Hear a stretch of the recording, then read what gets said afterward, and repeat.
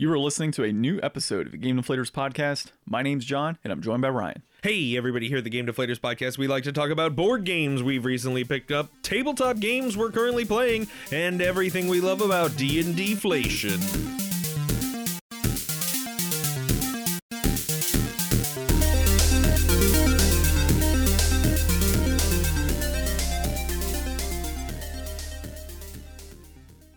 So this is going to be our part 2 of D&D all day, every day. I can't believe I forgot that on our first cut, Ryan. But yeah, so if you're catching this and you're a fan of video games and D&D, you're just like us, and you're going to enjoy this episode. So Ryan, I understand that you have had a severe drought of D&D since we last recorded. Yeah, since we last talked about D&D on this podcast, my whole game kind of ended, and we've not gotten back into playing, so I've got no pickups, and I've got no currently playing. So, as always, John, I will defer to you, because you're always picking up and playing stuff. Always picking up and playing stuff. So, you're welcome to join that campaign. I'll call you out here on the episode. But I know it's on a Saturday, and you got stuff going on. You can't spend all day with John. Your wife might have questions. Hashtag too much John. Too much John. Go check it out on Twitter. Okay, so recent pickups. I am going to be starting my own campaign here pretty soon. So I'll be DMing. So a lot of this episode is actually going to be me asking Ryan lots of questions on DMing in his experience and also playing with other DMs. But our group is going to be doing the Descent into Avernus. So that is our coming campaign. It is going to be pretty much like Mad Max in Hell for D&D is kind of how I've heard it. And to prepare for this campaign, I have got a lot of pickups. I picked up the Avernus screen. So I need a DM screen, and why not go for Avernus? It's beautiful. I picked up battle mats. So you can go on Amazon, and they have like these really big poster-sized battle mats, and they have different terrains. So you got one that's like just a dungeon style, another one that's like a sandy type style, traditional, white, beach, forest, plains, like all this crazy stuff. It's like $25. Battle mats are cool. I was always kind of on the verge of buying battle mats, but like I do love to draw on a whiteboard. Yeah, and you can get really creative and fun if you've got like the right mind for it, but you got to be quick. Yeah, and so I'll be drawing on these as well. Like I'll have the battle mats and I'll draw on them, but at the same time, I do kind of like that aesthetic of like, okay, here's what we got going. And I will at some point pick up like walls and whatnot, or make it out of, you can use insulation foam. Oh gosh. Like there's tons of cool stuff you can do, but this is my big problem. Like once you go full, you gotta go. Yeah. Like you can't have like these awesome looking minis on top of garbage, and you can't have walls with like just little meeples substituted in for figures. Like once you start to build up, like I feel like it runs away from you, and all of a sudden it's like it's full bore or nothing. So you're saying that it snowballs into me purchasing a case of minis for Avernus? Yes, it did. It did. So it snowballed into that and picking up other minis as well. So I got like skeleton minis, hellhounds. I picked up a couple mages because there's mages. Did you get the full set? Yeah, I got the full set. So if you get a case, you're kind of guaranteed for the most part getting the full set for at least Avernus. Not all of them are like that. But I got, Zariel, who is the devil that is in charge of Avernus or leads that front. So I'm still kind of learning, the whole 9 hells and a blood war and everything else, but Zariel's kind of the big baddie in that campaign. And yeah, I got him for a mini. I've got a Legion Pit Fiend, just various enemies that are in the campaign. And yeah, it was pretty good. The stuff that it doesn't have are like, it doesn't have zombies, it doesn't have skeletons within the mini case, stuff like that. So at some point here, I'll probably end up picking up another one like the Monsters Menagerie, because that has like zombies and skeletons, I believe. So despite the fact I already got skeletons, there's other enemies and such that are in that particular box. I think, let's see, are there imps in there? There's tons of stuff. So that's kind of my goal. I'm going to wait till it hits a sale, usually Miniature Market. And, I got this one off of, I think it was Game Nerds is where I bought my case off of, because it was like $320 for a case, or $340, and they're normally about $400 to $500. So I picked up a case for about $340 with free shipping through Game Nerds, and then I'm going to be keeping an eye on Miniature Market for that Monsters Menagerie to see if it hits a sale. If it hits $320, I'll probably pull the trigger and buy it, and then get more minis, of course. Storage for minis, that's another part. You got to keep them all nice and neat. So I found... As I look around John's room, He told me this morning about all the games that he sold that were laying on the floor in here, and it doesn't look much cleaner. I can just imagine this room littered with little figures in an army.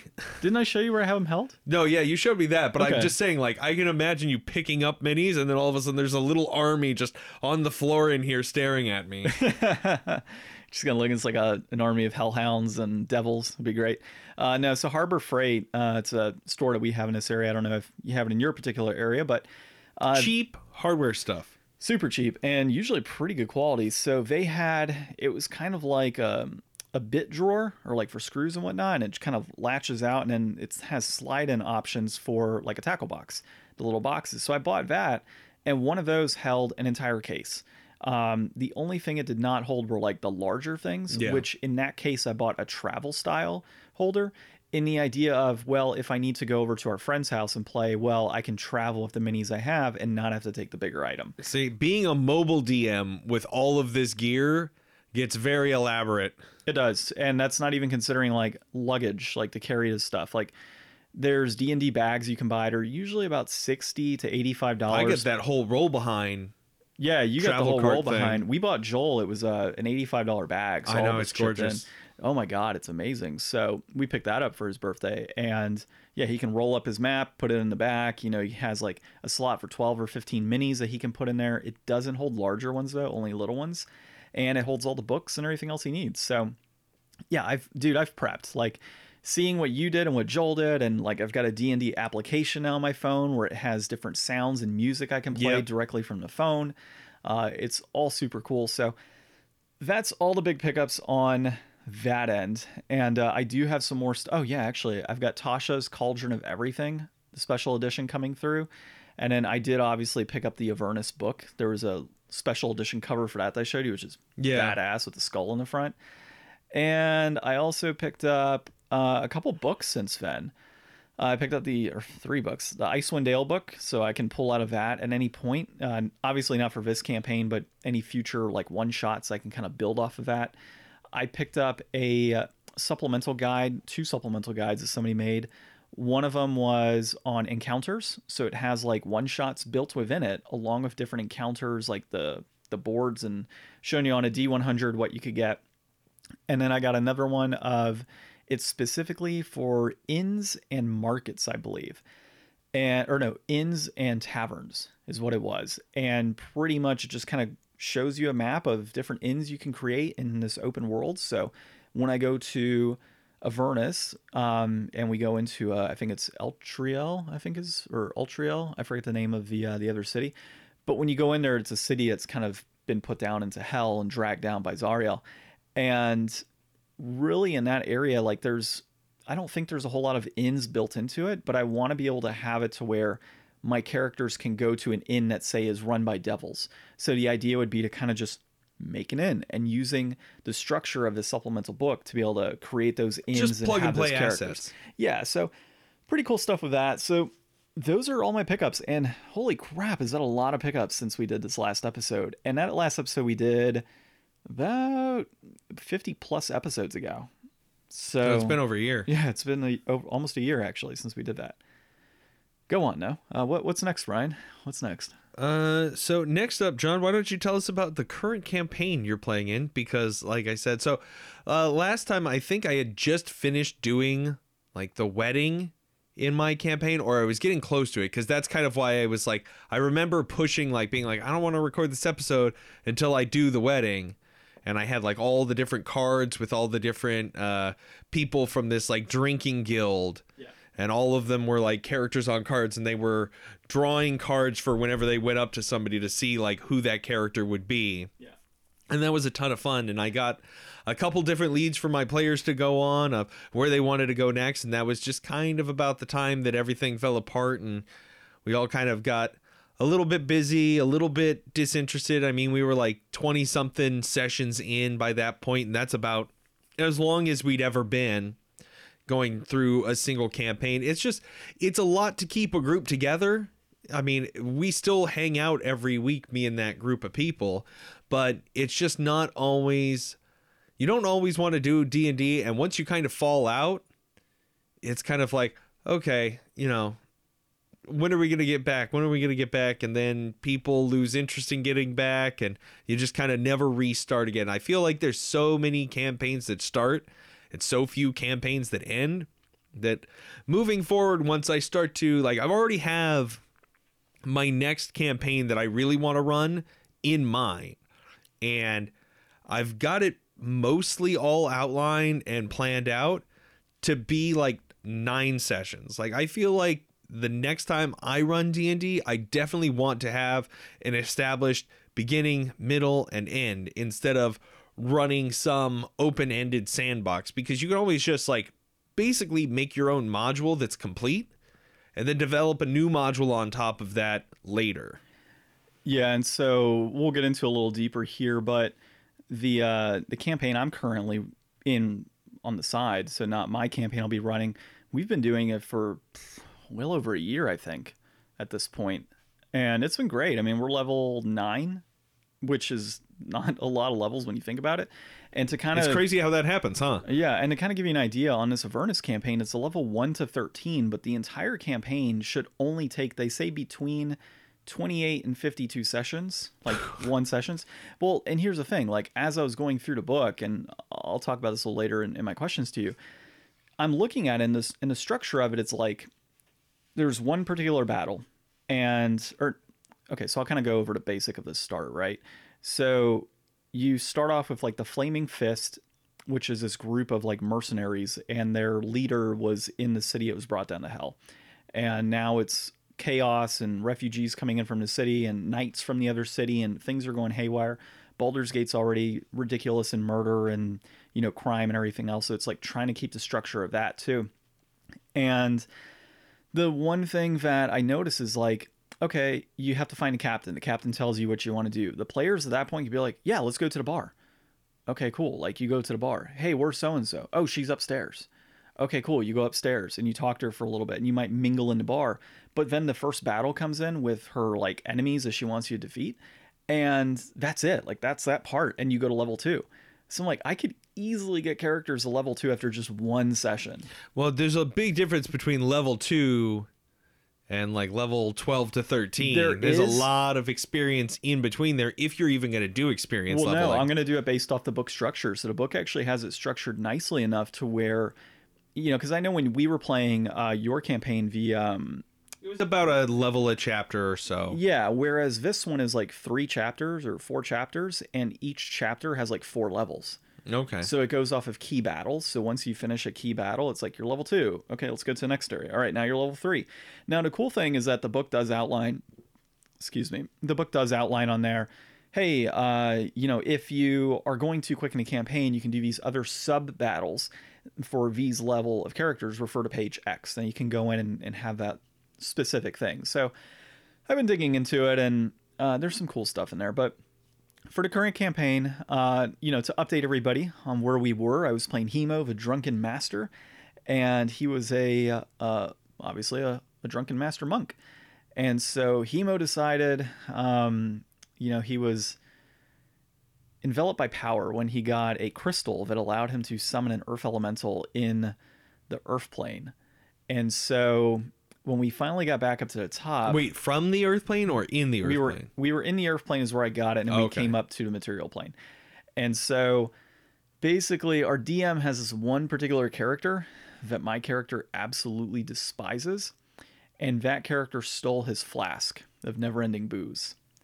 You don't do that. You don't do that to a drunk. So basically he went on a rampage trying to find it, and pretty much took his earth elemental to try and kill that character to get his flask, and destroyed an entire inn and bar with the earth elemental, like crumbled it to the ground. So because he had saved this entire city that was kidnapped, because they were all taken down as slaves to the earth plane where we saved them, he ended up getting an okay sentence, owing like 30,000 gold, had to rebuild the town, and take however long of months in prison. So that's kind of how that ended. And there was a trial and everything. So it was the trial of Hemo, and there was multiple halflings that were trying to defend him and everything else. Like, it was fun. And so when that was all said and done, we had talked during that last episode that we recorded for D&D that I was going to make a, what was it? It was going to be a barbarian gnome. right? And I was going to have a giant battle axe and raging barbarian and everything else. I kind of deviated from that because gnomes are just not the best barbarian type characters. Well, I don't even think gnomes can wield like two-handed weapons like that, can they? I don't think it matters. I mean, it's a barbarian. It's just however you want to flavor it. So I ended up doing a dwarf, but I made sure the dwarf I picked was a smaller stature dwarf, so not as tall as your normal dwarf, not as stocky, so she's kind of ripped and thin. And she has a maul that she carries on her back, and of course just your standard leather, no standard armor, and a warhammer.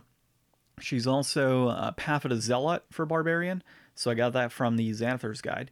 And really what that allows me to do is like every single turn I can do 1d6 of extra damage on my first attack, and then the DM has allowed me for my warhammer to have it embedded with lightning magic, so as I wield it every turn I can roll a d4 extra lightning damage that sparks out from the pumping out like an extra d10. Yeah, I'm pumping out like an extra d10 at least on the first hit, plus I've got, as a barbarian I've got reckless, so I'm hitting with advantage every single turn, unless it's something that I have disadvantage. And what else we got for that character? Obviously 2 attacks. And and I've got Weapon Master, Heavy Weapon Master on there. So I can deal, if I'm using my maul, I can do 2, I can add an extra d10 as long as I take 5 off the top on the roll. But with Reckless, I'm rolling with advantage every time. So why not? On low-end enemies that are like a 15 AC, I'm here swinging, at a 12 or something, or no, more like a 14. I'm hitting them regardless. And I'm dealing, dude, there were times like in battle, I was dealing somewhere on my turn around 65 damage. DPS. It's ridiculous. But obviously the downside is while raging. Oh, and the rage bonus too. Yeah. But while raging, you take half damage on certain types of attacks. So that's always good. And my AC is like a 17 with that barbarian. It's insane because I got magic items on it. So that character's named Sonya and is absolutely ridiculous and OP. And in that campaign, we have killed off one character 3 times in our Angela, actually. She has died 3 times in the campaign.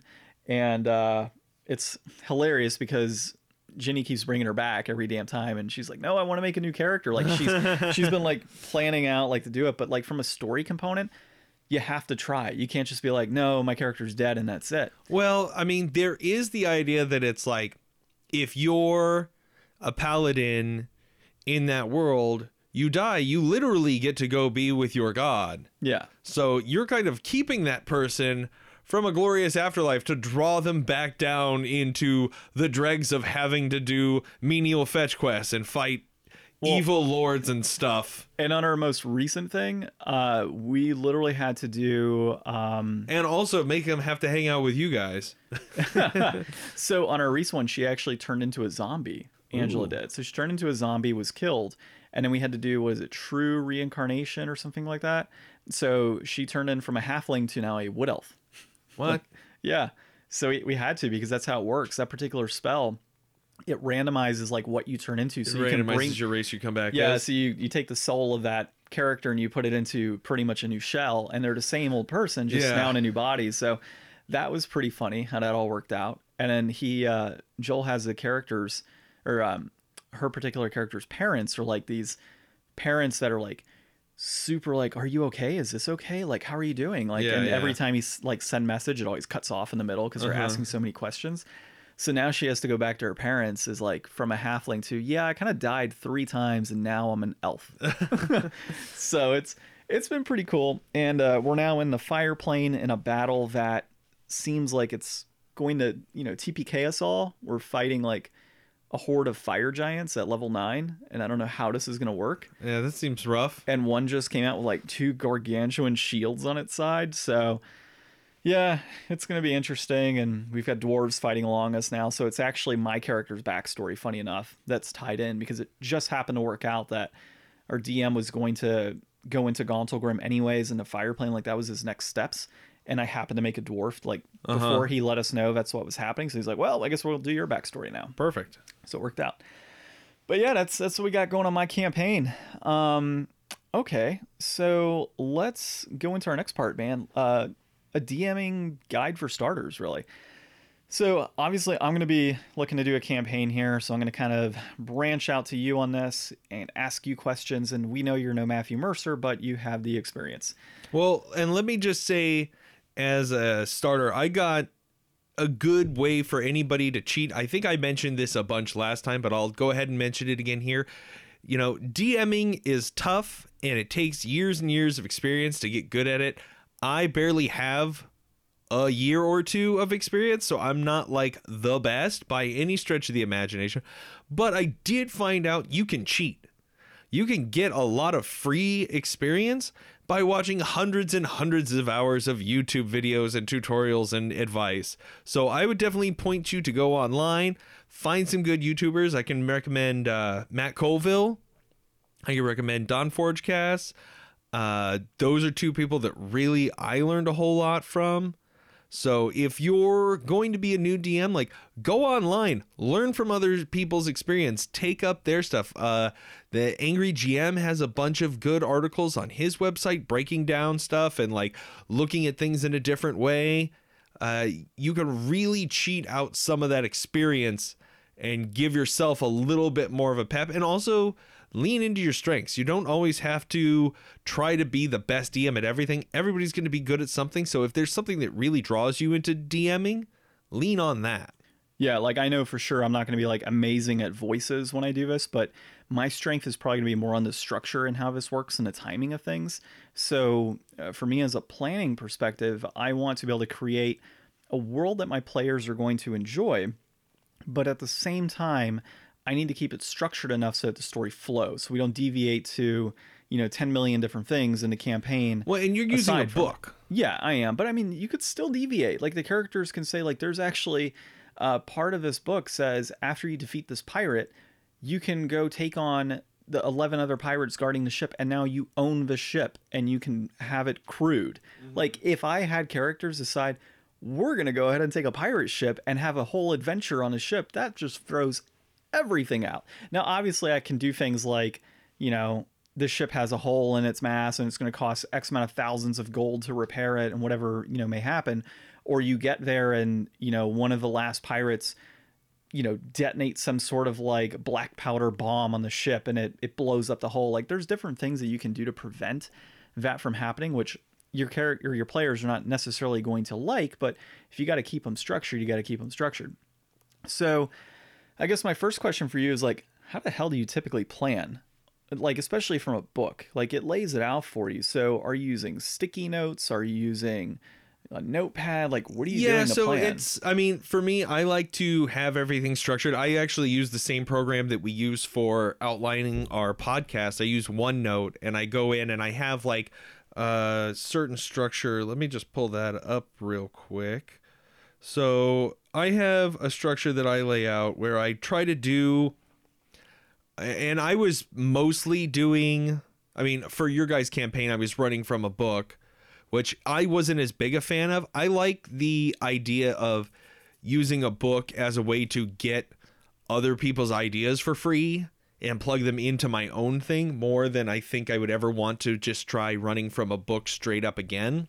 As a first-time DM, though, having a book is probably going to be my better option, only because it doesn't force me to world build, and that the world's already kind of built. So I just kind of go off of the notes, and the story is laid out. Like there's literally paragraphs that say, read this to your characters. But you also, it's going to make you feel more bound. Like just because you have a book, like there was a lot of stuff that I did in your guys' campaign that wasn't necessarily by the book.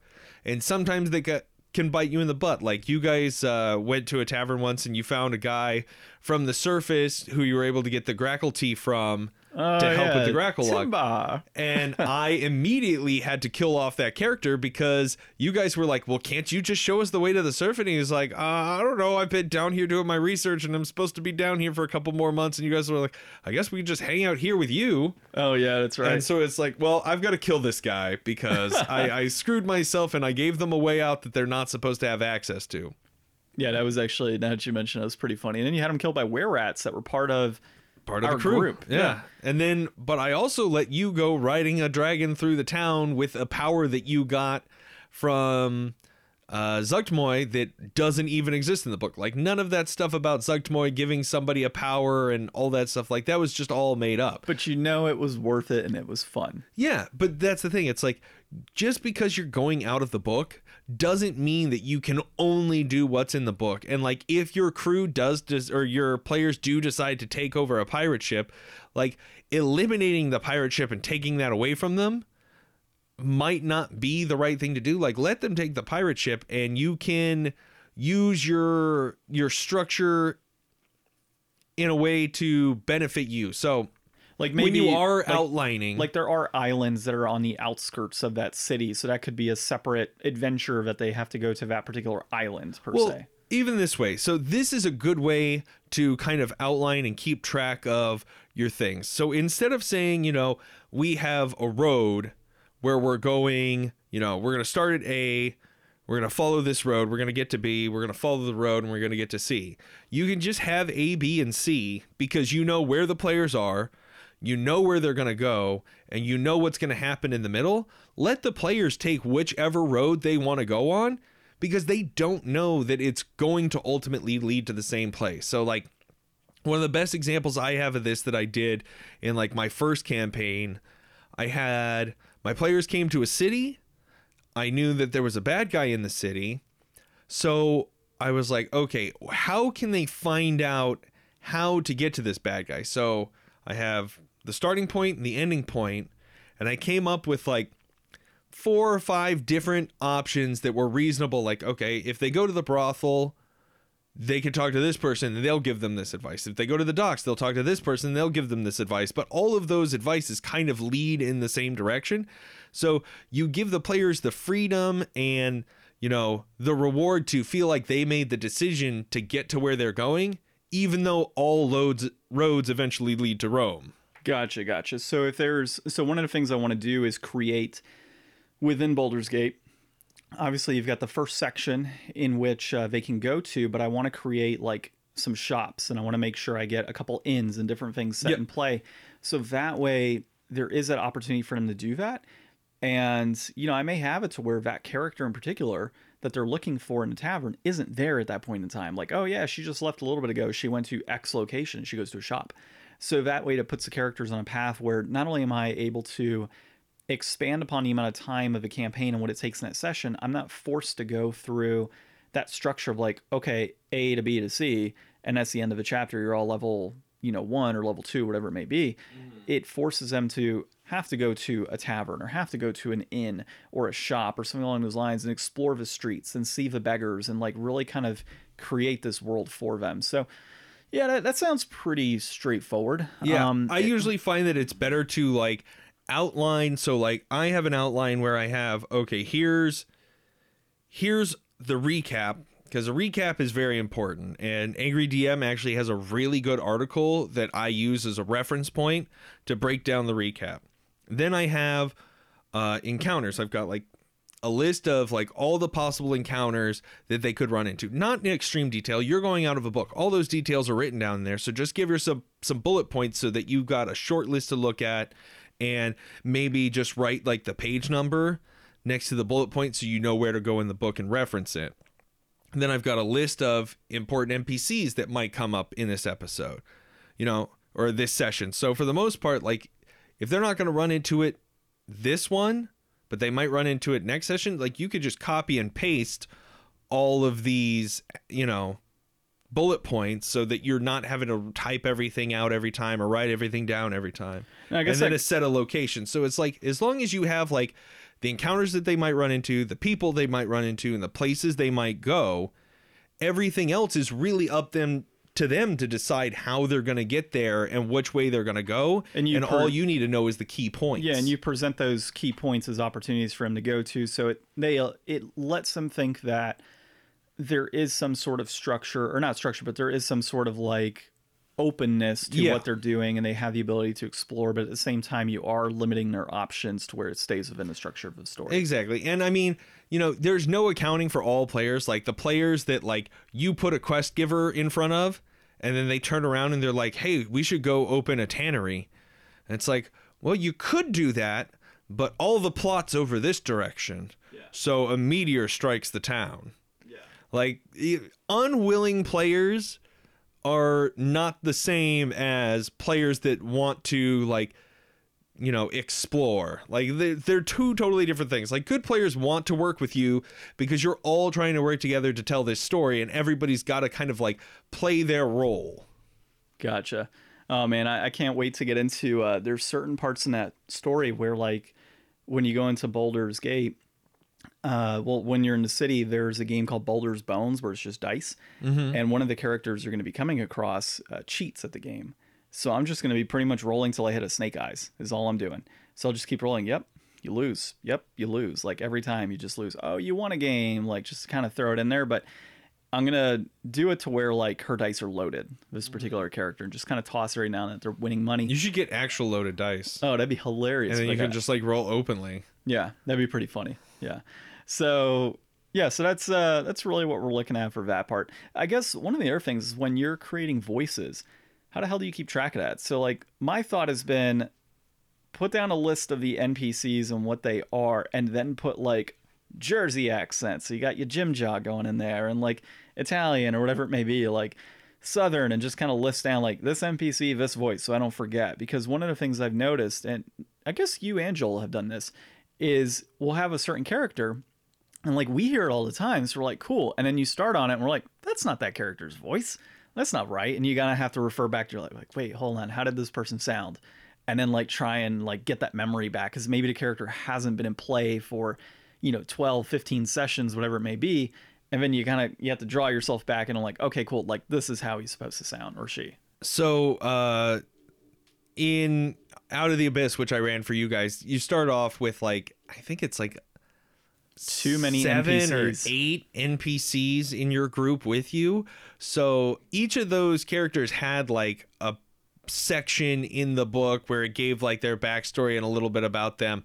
And so, like, I came up with their voices and actually used my phone to record voice memos of me reading their description out loud, so that I could listen to it if I ever needed to have those voices, because I knew that these were going to be, like, reoccurring characters that I would have to be, like, pretty up on their voices. Whereas, like you said, somebody else's voice, it might not quite sound right, but for the most part, like, in a home campaign, you can get away with it. Like, obviously, like, Matt Mercer is a professionally trained voice actor.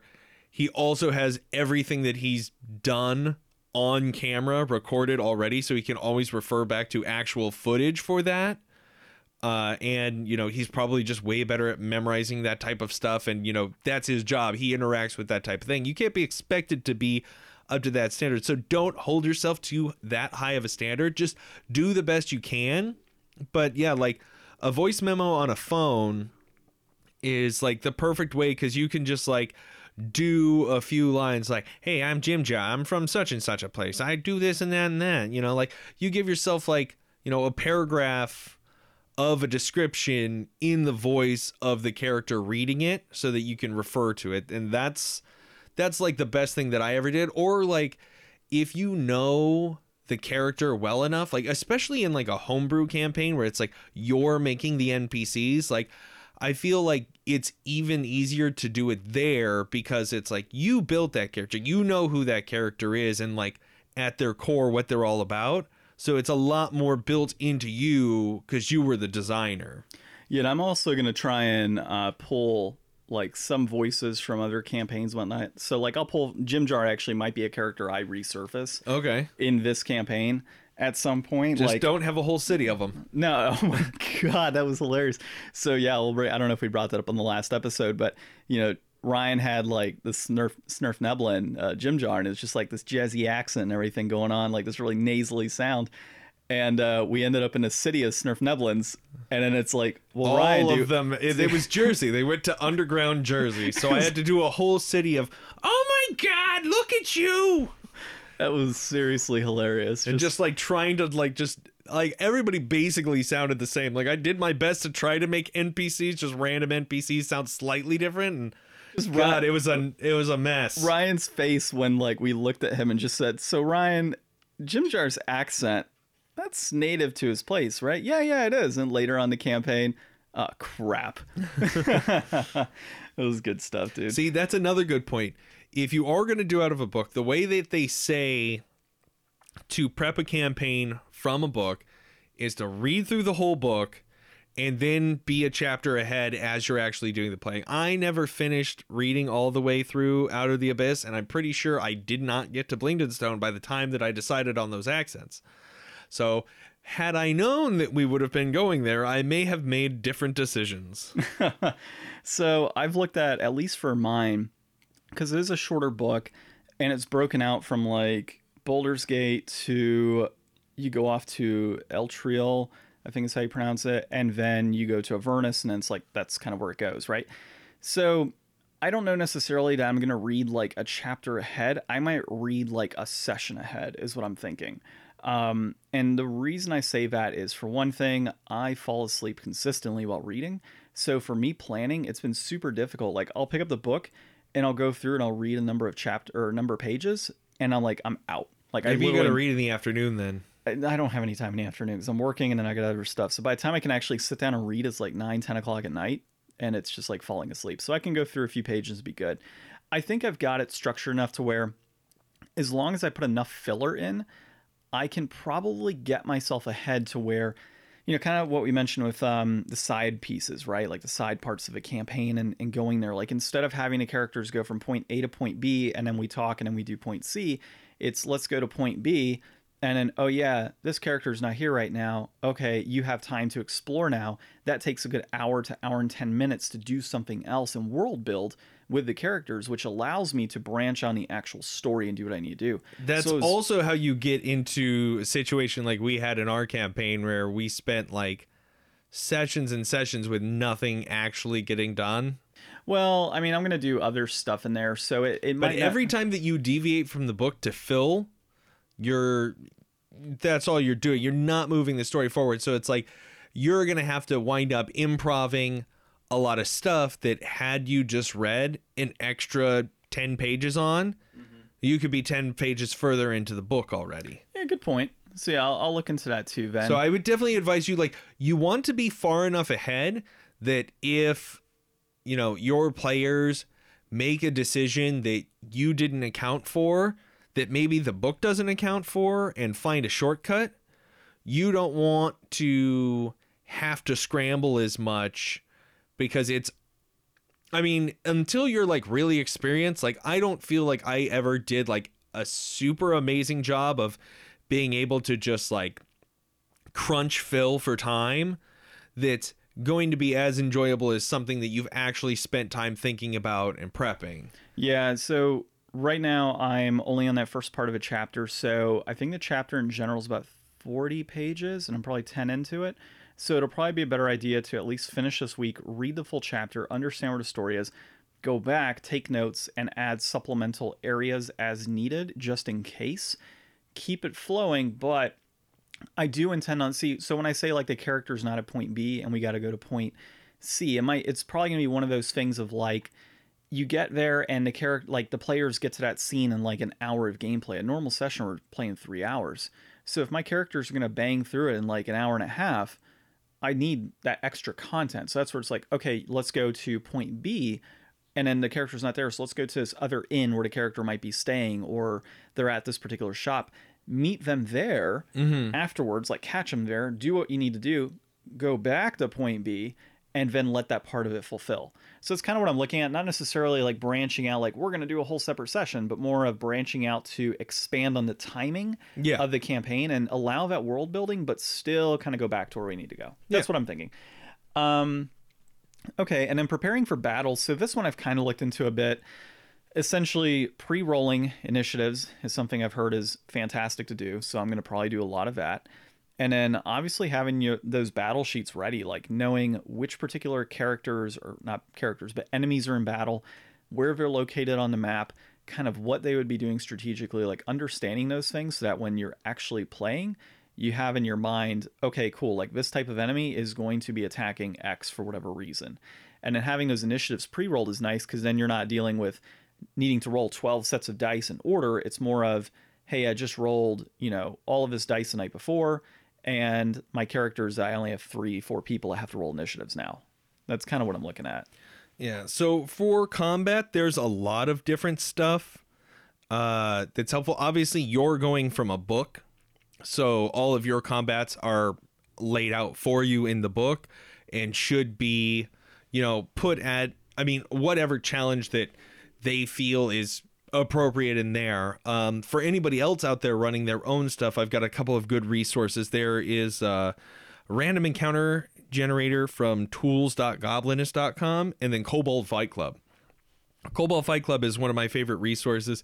It's a page where you can go in and you can search by challenge rating, size, type, alignment, environment. You can just basically kind of plug in whatever kind of criteria you're looking for and find all of the different creatures from, it's got like all of the different supplements and stuff that are out for 5e, and you can say, okay, I have this many players at this level.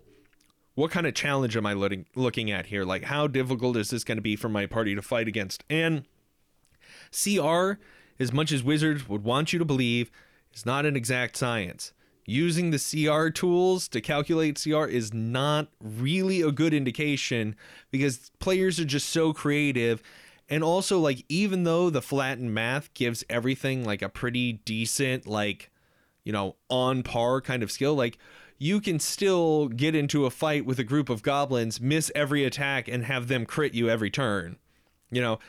And depending on how you run combat and how you run your dice, whether you're always rolling out in the open or you're rolling behind the screen, whether you're fudging results, building for tension. There's so many tools that you as the DM don't have to be forthcoming with, because sometimes drama is better built than what the dice really give you the opportunity for. If every combat you go into, your players just squash it, they're going to be really, overconfident, and they might get like just swat down by a night of bad luck one night. Yeah.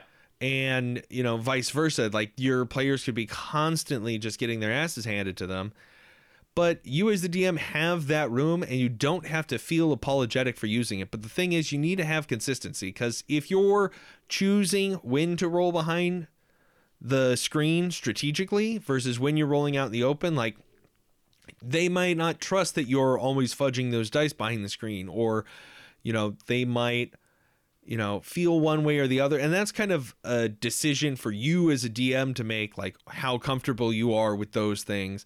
But also, a really knowledgeable player that's also DM'd a bunch and is very, familiar with the monster manual, they're going to know a lot of the enemies that they're running into. So you can always go in and change things a little bit yourself. Like, the HP that it says, it usually gives you an average, but there is like a roll, like this monster has, this many D8 plus this number health. Maybe this one's extra strong and has 50 extra health, or maybe this one's extra weak and, your player just like rolled a really good hit off of like something and has an amazing description of their attack, and you just decide, well, it dies now because it would have died next turn anyway, so why not let that character have that moment? Yeah, so I did that kind of in my one shot, because I was looking at the challenge rating. I'm like, there's no way that this is going to be hard enough for them. So I modified certain things to where, like, instead of 2d6 or something for an attack, I was doing 2d8 for an attack. Instead of the HP being 110, I made it 130. Like, little things in there to kind of boost up that difficulty for the players, knowing that they would be crafty. And God, it got to a point where I had them battling a young dragon in a one shot, and they destroyed the young dragon. Like, there was no way for that dragon to survive at any point, even with the challenge being up. So I had to do certain things to kind of boost that up and fudge a few things, throw in an extra enemy. Like, they thought, oh, the young dragon's done. And then I had a frost giant come out, like, appear within. Like, the frost giant was part of my supplemental of, if they defeat things too quickly, throw in the frost giant. So I had the frost giant come in that play. So yeah, I totally see that component for sure. So I'll be keeping an eye on that when I'm actually running this. Let's see. So let's, another thing with, all of the stay-at-home orders and everything that's happened over the last year, playing virtually. So I don't know how much you've done, but when the whole coronavirus thing kind of kicked off, we were like, well, let's take precaution. Let's play online. So we decided to just use Roll20.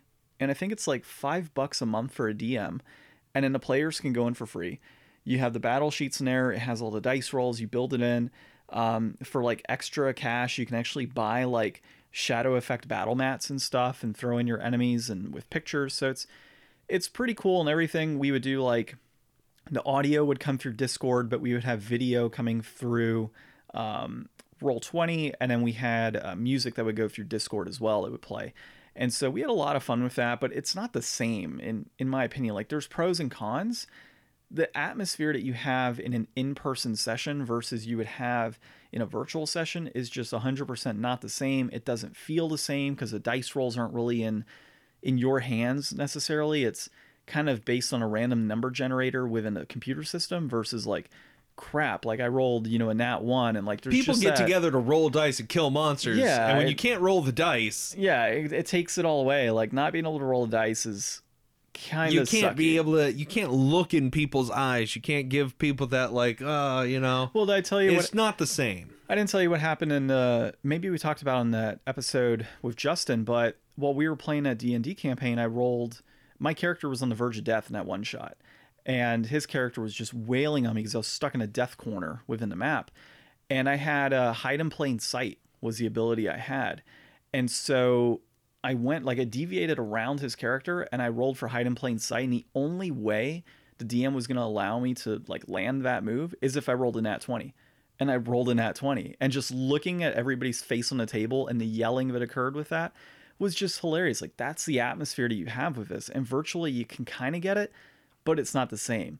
The pro on virtual though is like if you got a buddy that lives across the country or in a different country, you can play virtually at any point and like you can have that fun on a weekly basis or monthly basis. Yeah, it can definitely be a tool to bring people together. And I feel like if you're somebody just coming up, like, I mean, not that I've been doing D&D like my whole life by any means, but like I definitely started in person. But I feel like if you were to get started online and you didn't know any different, like I feel like there's a whole world of opportunity out there because you can, like, I just heard this example a week or two ago in a live stream where it's like you could use like, text chat in Roll20 to say things that you wouldn't necessarily say at the table. Like if two people are having a conversation, you can just type in the chat like, Nicodemus looks slyly like he knows exactly what you're talking about, but doesn't want to say it out loud. And it's like you could throw out like little descriptors of what your character's doing that don't necessarily have to stop the whole game. Like otherwise, if two people are engaged in a conversation, like when you're playing at the table, it can be hard to tell when to jump in, like when people are done talking. So if two people are talking and you want to like do something that participates in that conversation, but without having to stop everybody, look at me, okay, now go back to what you were doing. Like those cues aren't always picked up on. Like it's not always going to transition well, but when you have like a text area that you can just type anything you want and it's not going to pull away, like you can really have some extra advantages that you don't have at the table. And also having all of the moves pre-programmed in there. Oh, super helpful. Where you don't have to look up the rules every time and it'll do all the rolls for you and everything. Like you can actually probably speed up combat a lot more by playing on Roll20 than you can do by playing in real life. Oh, 100%.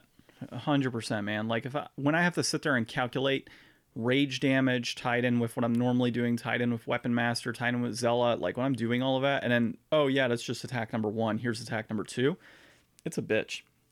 It's actually pretty rough. So yeah, I mean, those are definitely the pros and cons that are tied to that. Yes, I mean, that's really the questions I had for you, man, today on D&D, with everything going on and obviously starting a new campaign. I did notice, however, we had mentioned at the beginning board games we've recently picked up and games we're currently playing. And while I have been playing, a campaign, I have picked up a couple board games I forgot to mention earlier. So I'll bring that now.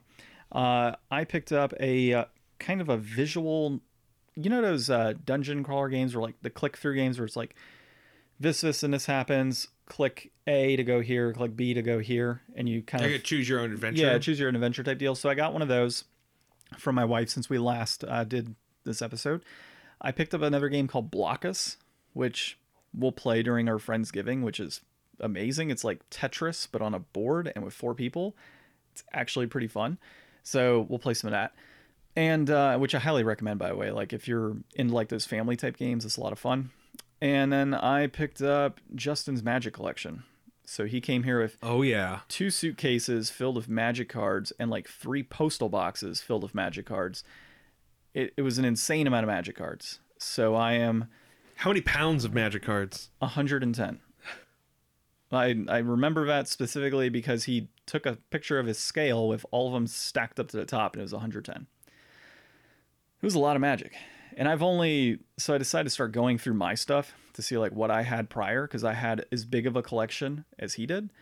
And so while going through my stuff, I've been pulling out all the dollar type stuff that's in there, like setting it aside. God, I've probably gone through easily like 20,000 cards and pulled out maybe 1,000 that are So this is what's keeping you busy in the afternoon instead of reading your book and prepping. I've been flipping between the two. So I've been reading, and then when I start getting sleepy, I organize. And then I haven't been able to play as many video games because of all that, because there's so many cards I'm trying to get through. So yeah, that was a big pickup. And Magic is a Wizards type product. So you got books on Theros and Guilds of Ravnica and all of that within the D&D world, and there's Magic cards that actually come from the Magic sets. I actually saw a little bit of a side thing here, but for prepping, there's a fun way. I can't remember who the YouTuber was that showed me this, but sometimes they would organize, like make a one shot or something, and they would just like go and grab a handful of Magic cards and use those to build like, oh, so here's like a goblin, so I can have goblins, and like, oh, this is like kind of a cool looking town, so I could set it in a town like this. And like, oh, here's like this wizard could be like the quest giver or something. It's like you could just grab a random handful of Magic cards and use those as like kind of like story dice in a way. That's pretty cool. That's a good way to plan. And Magic cards have great art too. Yeah, so. I've used tons of Magic the Gathering art assets for images in D&D campaign. Yeah, I did for Ornstein. I used Jace Belleron for Ornstein. That's right. And Ornstein may make an appearance on this campaign, because Ornstein was killed in your campaign. Do you have a bunch of Jaces? I got a few Jaces. I got 2 Mind Sculptors, which are the better one. So what I'll end up doing probably in the upcoming campaign I do is, because Ornstein was killed in your campaign, well, where's he gonna go? Straight to hell. Straight to hell. So with him being in Avernus, I might have him as some sort of NPC or gatekeeper. I got to see how he's going to play. You should have him fishing off of a pier catching poop. Actually, if I had a river that just kind of goes through his Ornstein's Lament, and all he can catch for the rest of eternity is brown fish, that would be brown eels. Brown eels, just brown eels, just a pile of brown eels are right there in Ornstein's Lament. So yeah, catch that other episode. I think we talked about Ornstein's Lament in that prior episode, but if not, you can also hit us up on Facebook, Twitter, and Instagram to ask us about Ornstein's Lament. And that's going to be at Game Deflators on Twitter, at The Game Deflators on Facebook and Instagram. And then, of course, you can find us on all those awesome podcast applications out there, like Podcast Addict, Podbean, Spotify, and Apple Podcasts, and really wherever podcasts are found. And, of course, leave us 6-star reviews, but we will settle for 5. So, Ryan, that should conclude our episode today. So it's been a lot of fun. Hopefully we can get you back into some D&D and get an episode 3. Yeah, by the time episode 3 comes out, if I haven't... I'm terrible. Why do you guys listen to me? Thanks for listening to me. Yeah, so hopefully we can get an episode 3 of this down the road. If you enjoy it, let us know. And also find us on thegamedeflators.com, and you can leave comments on the episode there. This has been... Well, it's a filler, so for later on down the road. So this has been a new episode of Game Deflators Podcast. My name's John. I'm Ryan. And thanks for listening.